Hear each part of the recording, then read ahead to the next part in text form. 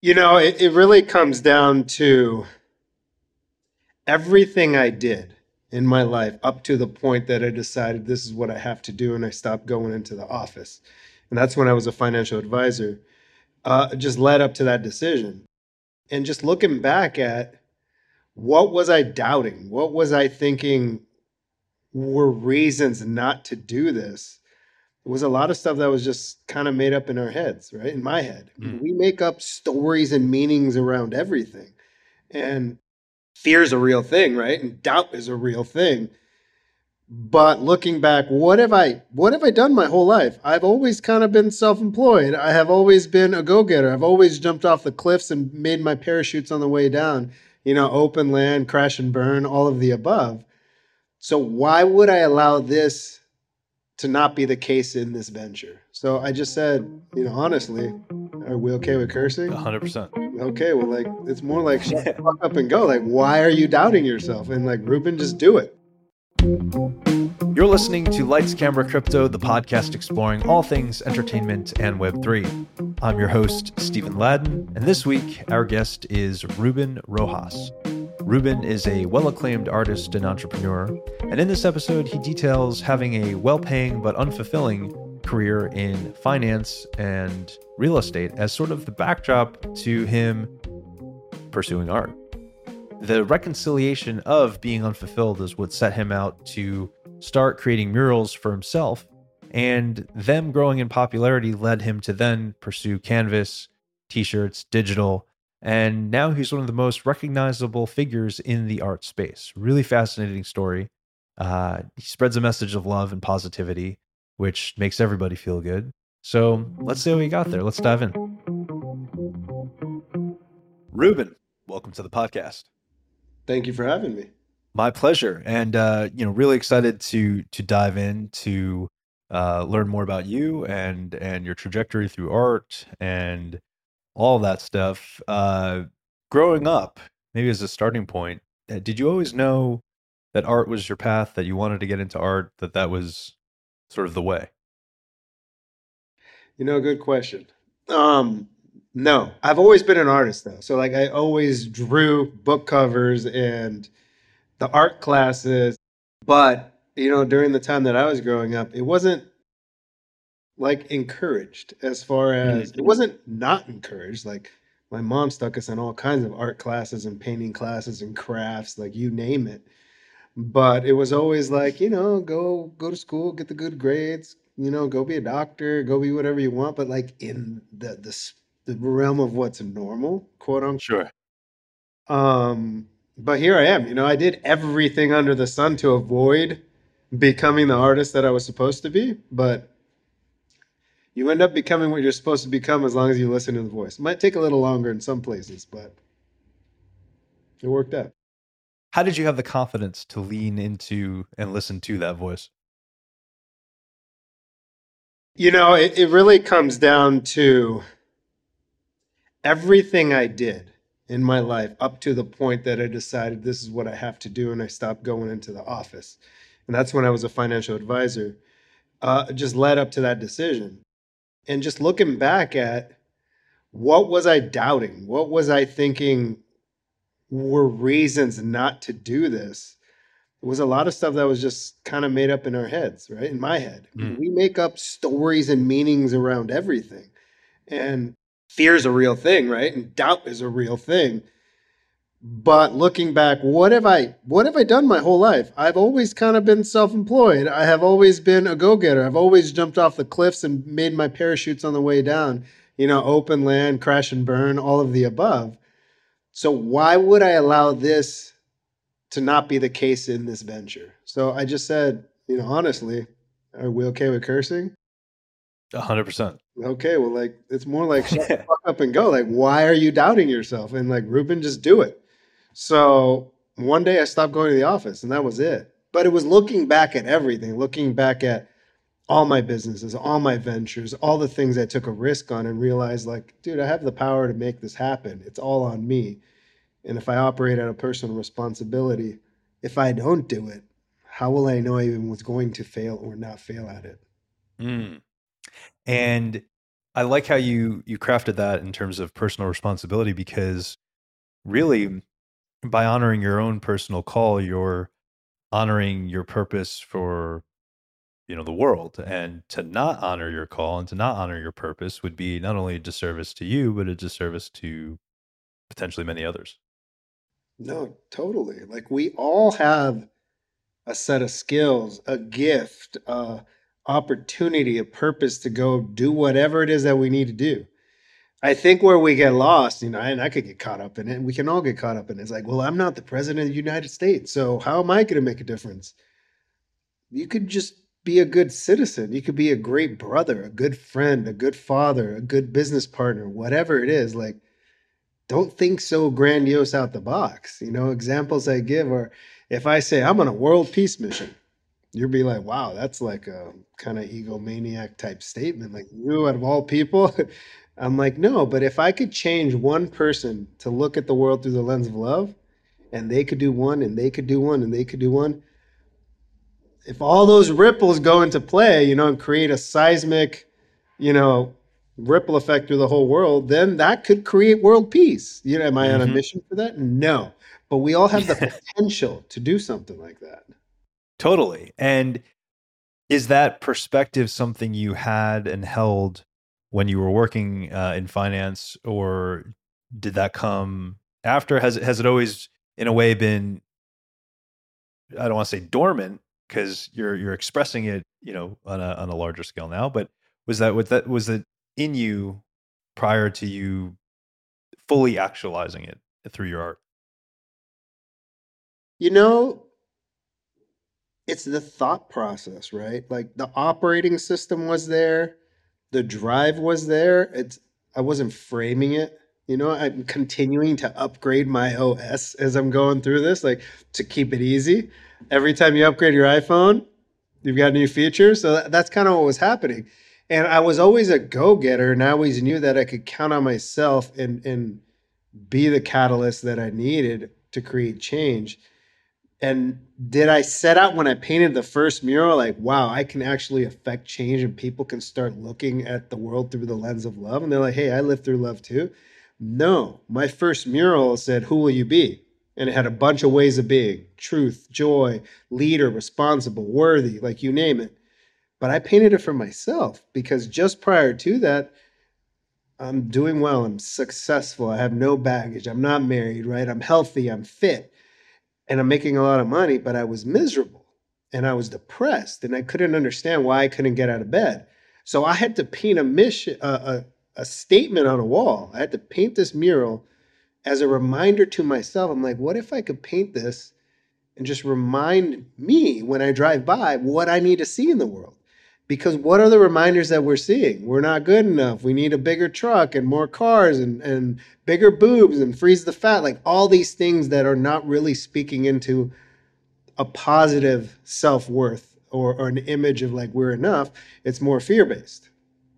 So I 100%. was operating in this fear based world, and I'm like, I need to pay reminders. And just after doing it for a few years, it just became like, wow, my purpose is this mission. Like I have to do it. And the stories that people are telling me. So as I did it, it only reinforced it. Was the framework there? Was the intention there? Yes. But I think if it comes down to seeking to understand yourself, once we can love ourselves, we can give and receive freely, then we can start understanding everyone else. But I think if you don't understand you, how can I understand you? Right? Right. Totally. Totally. Well, and I love too how you, and so often from these conversations, there's the awareness and the just the comfortability of creating for oneself, and from that place, call it success or resonance or whatever happens. And what I'm really excited by, and I think you're articulating it really powerfully, uh, in how you were in a place mentally where you needed this reminder, and it was helping you, and it was in that self-serving way, so to speak, that by helping yourself, you were helping other people. I think that's really beautiful. Yeah, and I think no, it's a great way to reframe it. And I think people think that choosing yourself is selfish. And guess what? It's okay to be selfish. It can lead to you being selfless. But sometimes I think we get confused, and I know from sticking around in a relationship too long, sticking around in a business I didn't want to do or a career path I didn't want to do. They're like, well, we have to do this. We're martyrs. Like, what else are we going to do? I'm going to be the good boy. I'm going to do what I'm supposed to do. But like if you're religious, we're given free will and free choice by God, right?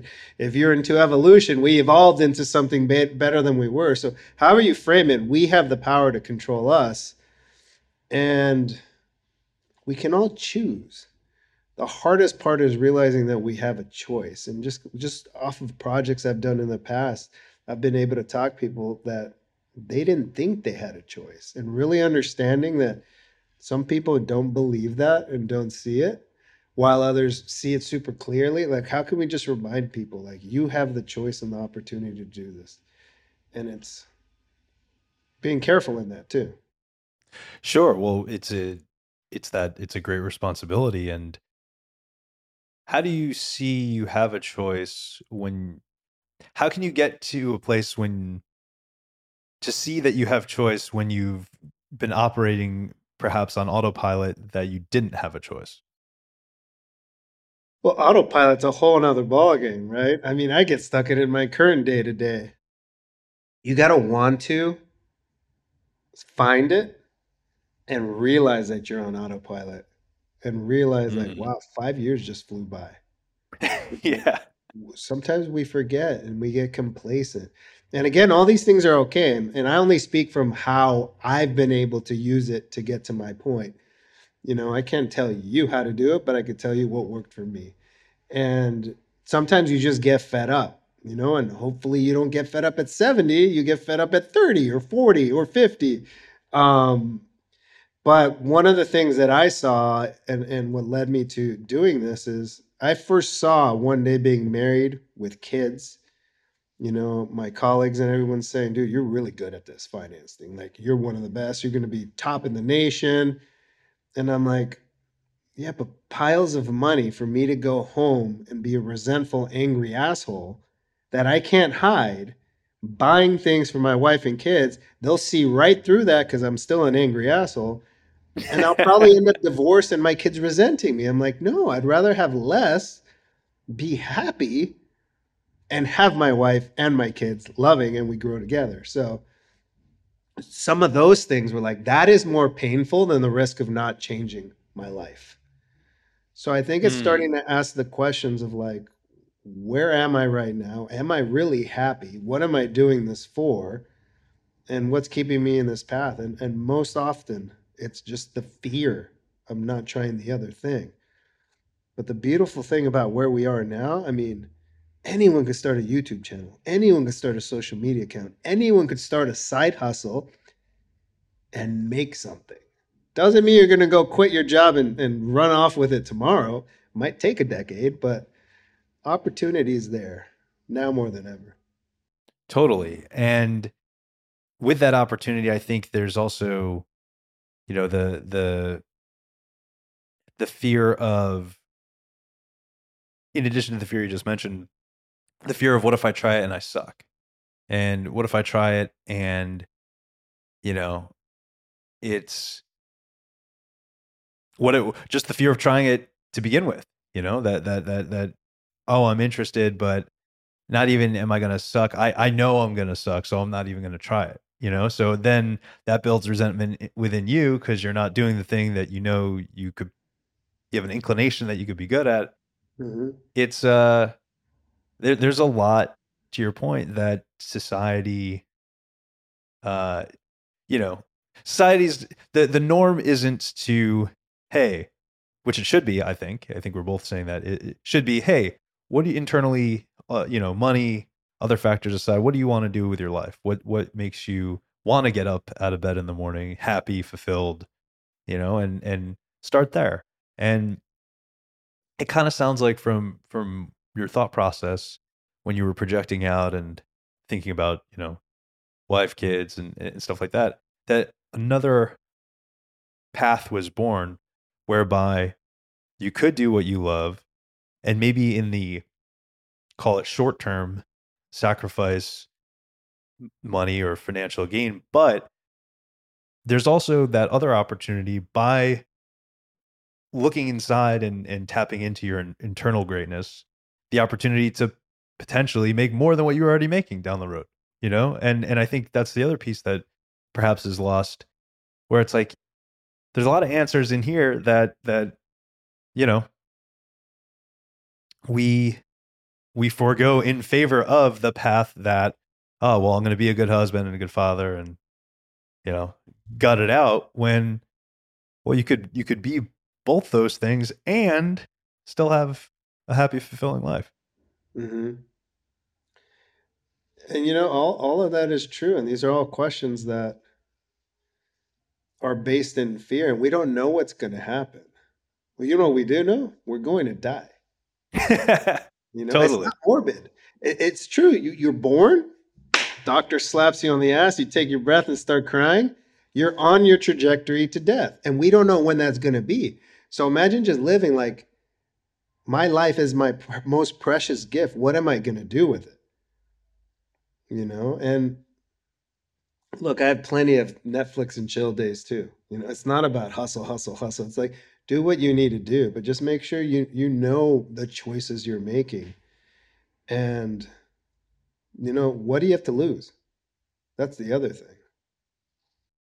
Well, a simple question, but if we look at your trajectory as an example, there's a lot, to not take the action to ask yourself those questions. And I think we don't realize that we have a lot to lose by not answering those or asking ourselves those questions. Hmm. That train of thought perhaps isn't the, call it the norm of getting introspective regularly to think, well, hey, am I living my best life for me? Hmm.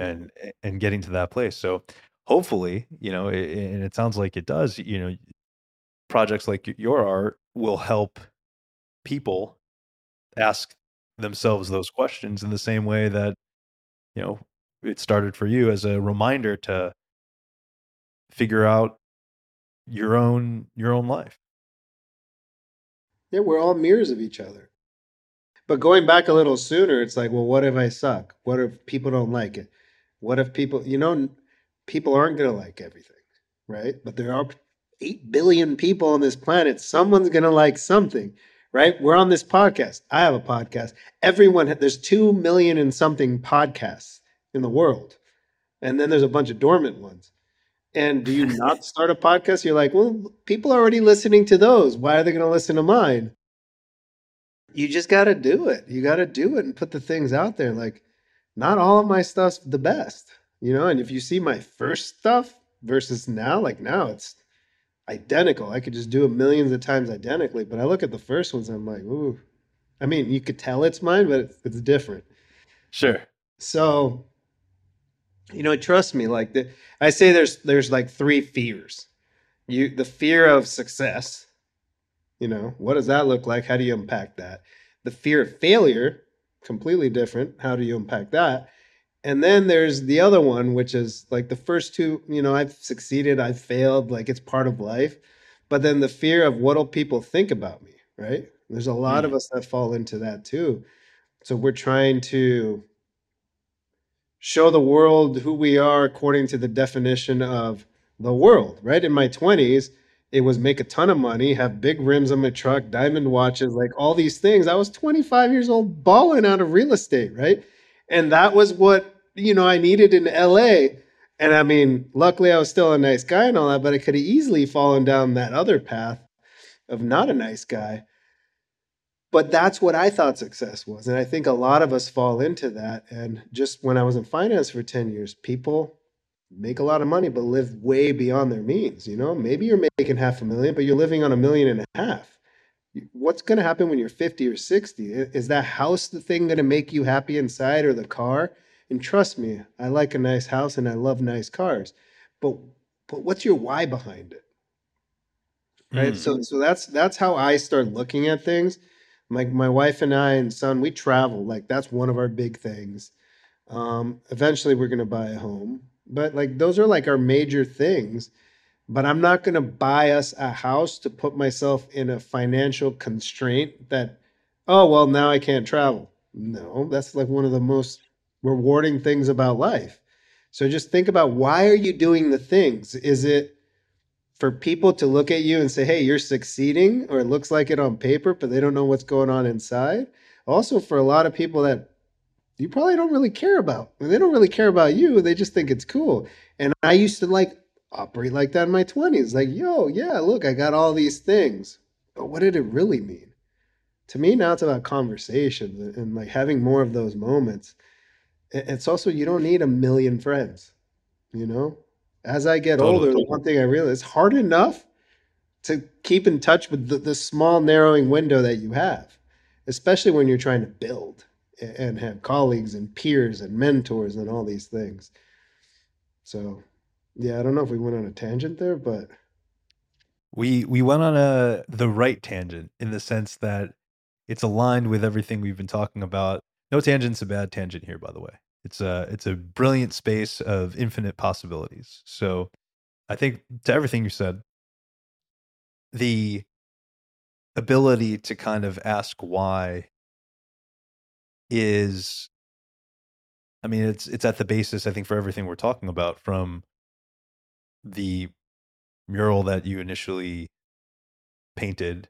I would imagine it had seeds of why in there, of, why am I waking up feeling unfulfilled in this financial position, and then the unraveling thus is, I guess the question here is, did the unraveling of you becoming aware after that first mural mirror your artistic trajectory? well, what led me to that point, let's say, like I was lucky enough in my early 20s to make a lot of money and go completely bankrupt, like, and hit the Wow. floor. Yeah. So, like, it was 2009, bankrupt, DUI, the whole shebang. Like it all went really, really bad. It was a wet reckless, but according to the DMV, it's still a DUI. Nothing crazy. Pre Uber. Um, now there's no excuse. Asterisk. No excuse. You have an Uber. But I think part of that and trying and then going back into finance and realizing I'm in another gig where money's the definition again. I think I just had that opportunity and it helped me open up my eyes, because I learned that after you lose it all, money isn't everything. Like I hang out with more billionaires now. Like there's millionaires and then there's billionaires. It's a whole nother world. Like it's just another world. And even them, one of my other poet friends was telling me, you know why you hang around with more billionaires now? Because you have something that they can't buy or have. Like what you're creating in the world is different than buying a business or generating a business. And it's not good, bad, or the other, but it's amazing to also be in that space to start having ideas with people there and everywhere. But what led me to the art and the message was all of these things in my life, right? The bankruptcy, the having tons of money and no one else had it, then not having money, then only working for money and trading time for money, but realizing I have so much creativity inside of me, doing everything under the sun to ignore my career. And then all the things I did prior to that, other businesses and ventures, and the fact that I went to pre-med, then went into real estate, then went into finance, then went back to art. Like, why be afraid to reinvent yourself? You never know where you're going to be or where you're going to end up. And I think all of that is what led to the decision. It wasn't just one, aha. It was more everything. And I think listening to it. And I guess asking, what do I have to lose? Well, what I have to lose, I'm down this other path. And then I'm 52, Right, right. divorced, kids hate me. Like, I just foresaw that. And I think ultimately that foreshadow of that is what helped me kick it over the edge. So you kick it over the edge, art becomes the focus. You have that initial mural.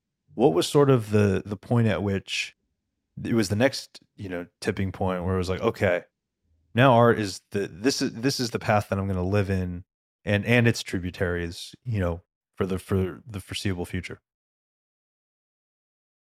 So the first mural was 2014. Started in 2013, ended in 2014. For the next 3 years or 4 years, I was still in finance because I didn't just wake up, paint a mural, and got paid, right? I painted another mural and another mural. And I'm like, well, I hate this, but how do I make money on this? So the business side. So for the next 3.5, 4 years, I was trying to figure out how I turn this thing into a business. Once I figured that out and made it viable, plus my now wife was a key instigator and like, you can do this, like all the things you're doing, you can do it. All my clients are like, why aren't you doing that? Like, we'll be fine. Leave us alone. Like, we'll take care of our investments and insurance with somebody else. Like, we got it. So, all those things added up to 2018. I just stopped going to the office. I just went, boop, I was out. Stopped going in. And it was really the I call it mediocre hell. I was in the middle of self-sabotaging on purpose the finance biz. Not any of my existing clients, but what I didn't do was get more business, go get referrals, grow it. Because if you're growing something that's doing really well, it's really hard to leave it.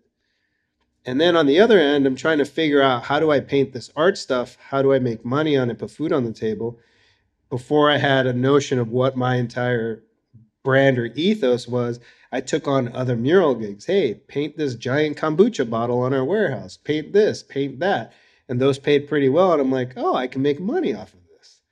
And I was committed to what my message was.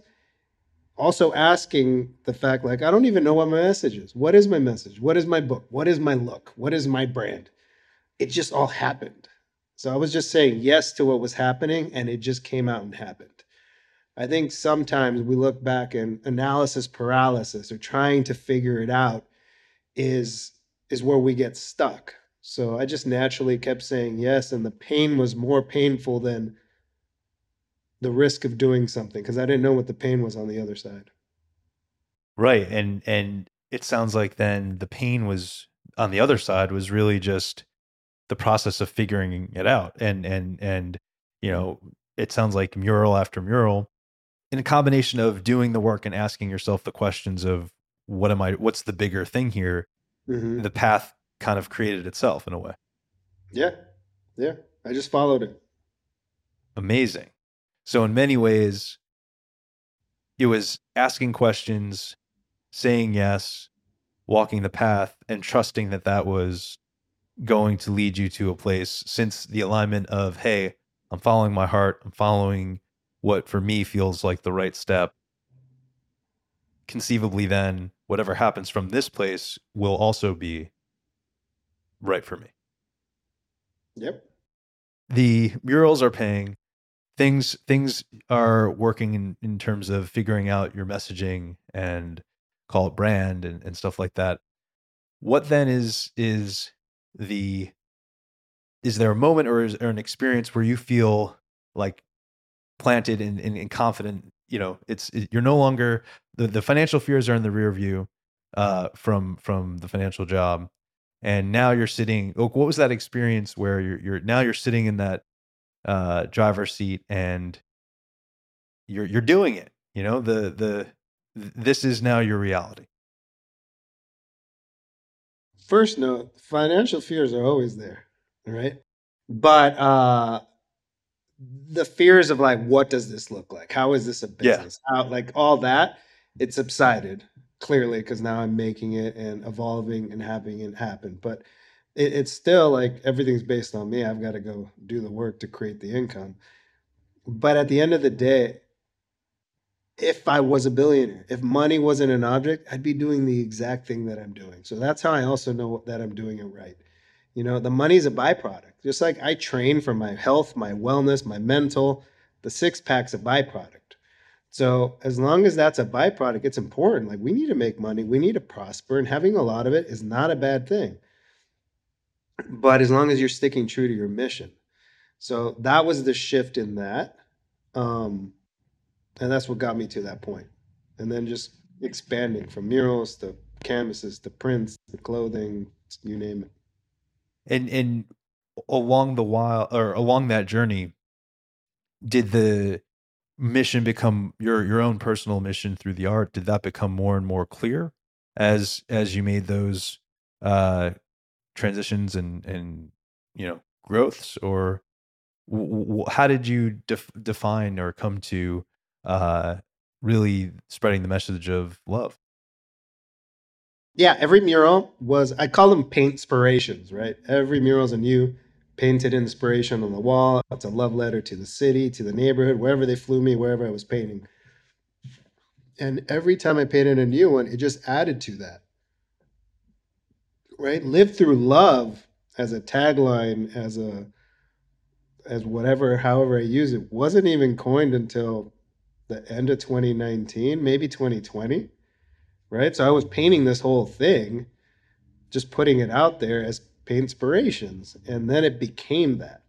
I don't Mm, think Nike started and it was just do it, right? It's Ruben and right. then Nike, and then the love logo is my swoosh, and then live through love is my just do it tagline. That's how I look at it. And one day, because I'm dying to collaborate with Nike, so I'll put it out here on this. Nike's gonna say, "Just do it like Ruben and live through love." That's the campaign. Mm. Um, You can see it on a sneaker. You can see it on a shirt. right?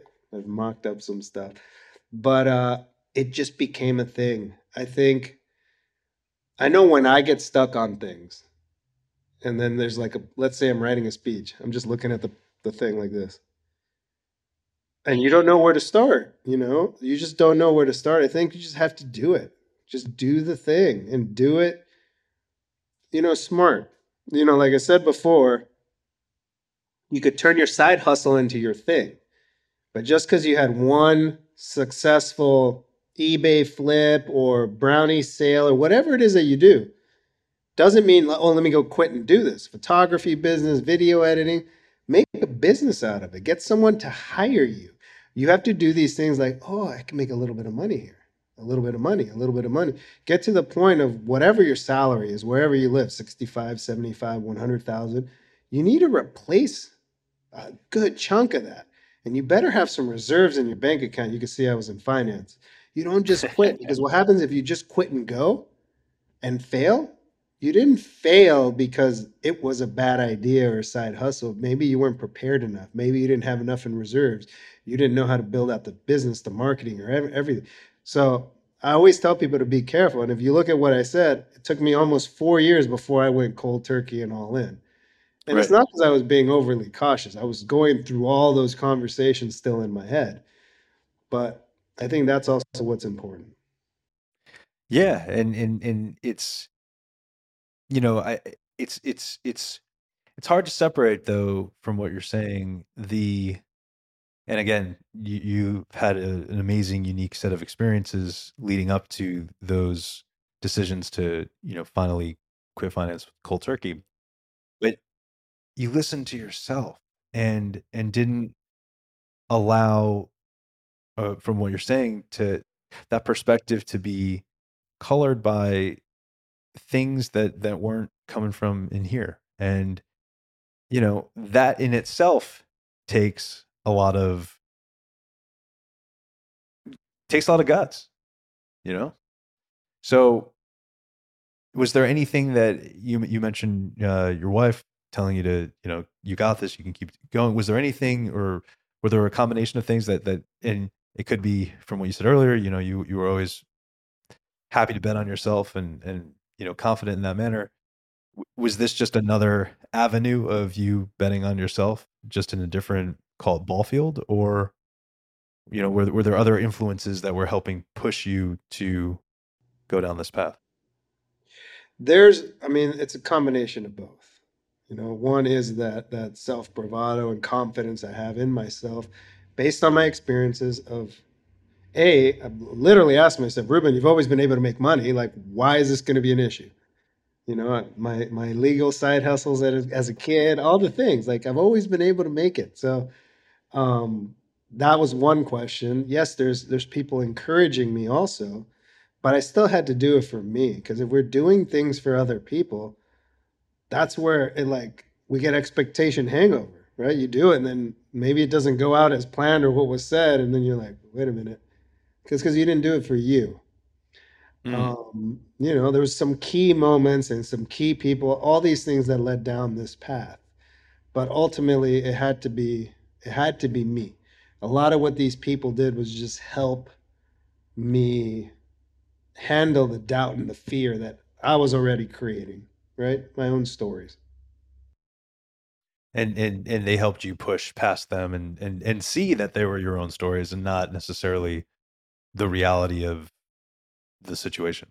Yeah. Like, for example, I was writing poetry to my wife. No one knew I did poetry. Um, and she was my girlfriend at the time. She's like, "Oh, I buy this R.M. Drake guy on Amazon. Look, here are all his books. Like, you should do one of these. Like, these are great." That led me down a whole path of I created an Instagram for poetry. That grew really quickly. And then I stopped and I started incorporating that into more of my work. And now I have a poetry journal. But things like that are just like, oh, you can do that too. Look what you're doing. Why not try it? This person's doing it. So those are examples of like, oh, look, here, check this out, what they're doing. You can probably do that too. So I think it's always good to show people examples of what other people are doing, um, especially if it's attainable, right? Sure. Don't be like, I don't know. Let's say I was dabbling in acting. They're like, yeah, look, you're just like Brad Pitt. Am I? Am I though? So like, I would say like give examples that are on par. If your kid's making Right. rockets, don't call him Elon Musk, but hey, you can be like Elon. Choose your path. I think unrealistic expectations tend to feed the fear too. You're like, yeah, but I'm not that person because comparison is not. We want to use them as our examples, not as Right. what we want to become, what is possible. Right. And I think to your point, it's showing that this is a certain path is a possibility. Here's somebody who's done it. You don't have to be them or be like them, but they Hmm. just happen to have walked in this path, and you can carve your completely unique path and also see that it's possible because of, XYZ. Yeah. Awesome. So you mentioned before, kind of the broad strokes of eventually getting, established in murals, moving off over to canvas. What then perpetuates the shift or the growth or the transition to Web3 NFTs, cryptosphere? It's the next thing. And I don't mean it like fad. It's not a fad, right? We go Web 1. Web 2 is social media and all that. Played a big role in my murals being spread around the world and people posing in front of them and being able to experience them. Now we've got Web 3. And there's so much to it. What really fascinates me is, and a couple of things, is authentication. You can authenticate a physical product with a digital product, tie them together, tied in the blockchain, and if you want, you can separate them, sell them separately. But like that's forever in there now. You can't forge that like a fake COA or now it's Sure. kind of so that's a cool thing. The other thing of just being able to experience the world differently and digitally. I mean, I still had a weird thing of my hand painted stuff versus my digital art. Even in my head, I don't know why, because it takes me actually longer sometimes. I'm downplaying the digital stuff versus the physical stuff. I don't know why. It's just we've been doing it too, right? A ringtone that you used to buy for your cell phone back in the day, or a screen cover. Those were basically NFTs back then. But now there's just ways to authenticate it and move it forward. And then Web3 just gives everyone the opportunity to create anything they want. Like I have these love, fear worlds that I want to build in my head that were going to be physical. But I'm like, ooh, now I could do that in the Web3 space. I could do this in Decentraland. I could put some virtual glasses on someone. Yeah, it'll take a ton of money to build it out, but it's less than we're renting out a warehouse and building it out physically that only people in that area. And like now you're building it, the whole world could experience it. So it's the connection that's exciting for me as well. And we'll see where it goes. Sky's the limit. Right now we're just seeing the baby steps of it. Hmm. But the virtual clothes, I've already had people sell fake Ruben clothing. So No being way. able to authenticate some of like these are handmade, hand painted, or it's the cut and sew stuff. Like when you buy it, scan this, and here's your little NFT version of it, authenticating your garment. And then the NFT becomes a collectible, and then that also something you can wear when you have your avatar and you're ready to go play in Web3, which I think a lot of people are still far from creating their own avatars, but trying to get there and be ahead of the curve is kind of cool too. So we'll see where it goes, and I'm open to a lot of suggestions, but not to take away from the physical world. I think it's about playing in the two and melding them together, not using one to escape because I know how that can go. Totally. And it sounds like you're kind of straddling that line pretty beautifully by keeping community in mind and at the forefront. And as you said, from a cost standpoint, if you can create an experience around your art that, a huge amount, a wide swath of the population of the world can see versus just, a community in Los Angeles, that's something too, and Mm-hmm. it will be interesting to see. Do you hope then through your art in that side of things and the digital side of things that it will help perpetuate more involvement and more adoption of Web3, and that people can, to what you're saying, see it as a tool to build community in a way that we haven't been able to do before? I mean, the answer is yes to all of that. You just think about it. A year and a half ago, getting into the NFT and the 8 hours of homework just to sign up to get a wallet and then transfer USD to crypto. And like, what do you want? Oh, I need Ether. Oh, I need Bitcoin. Oh, who do I change it through? Oh, what is Coinbase? And before Coinbase, like I've been doing crypto before that too. It's like, it's scary. And like, oh, my money could just disappear. Oh, like, so that has been one of the barriers to entry, right? It's like, I have to sign up for this secret world that no one knows the passcode to. And now you can sell an NFT with regular USD. So I think early adoption obviously was to the diehards and the people that love jumping off cliffs early and taking all the risks. But realizing in that first drop how many people I knew that weren't native to the space, and they're like, "Hey, I just spent 8 hours logging in to create this to get your NFT." I'm like, so I know there's great community and fans, and they want to learn it. So part of that is helping the education and the evolution of it, but it's also seeing where can this go, and what's the barrier to entry, what is the cost, and does an NFT have to be thousands of dollars when you drop it? No, like my next project is going to be very, very inexpensive, but it's just exciting. It's super exciting. I have like crazy ideas where I want the first mural on Mars, and I have like Mm. an NFT collection on Mars. There's a few videos, and the guy I work out with works at SpaceX. Like he's a rocket Oh, no scientist. way. So I'm like that close. I've done the tours. It's just a matter of I keep saying it. Maybe Elon's like, "Yo, put in a couple plywood panels. We'll install it up there." It's not necessarily me going up there and paint it because I won't make it back, and I love my life.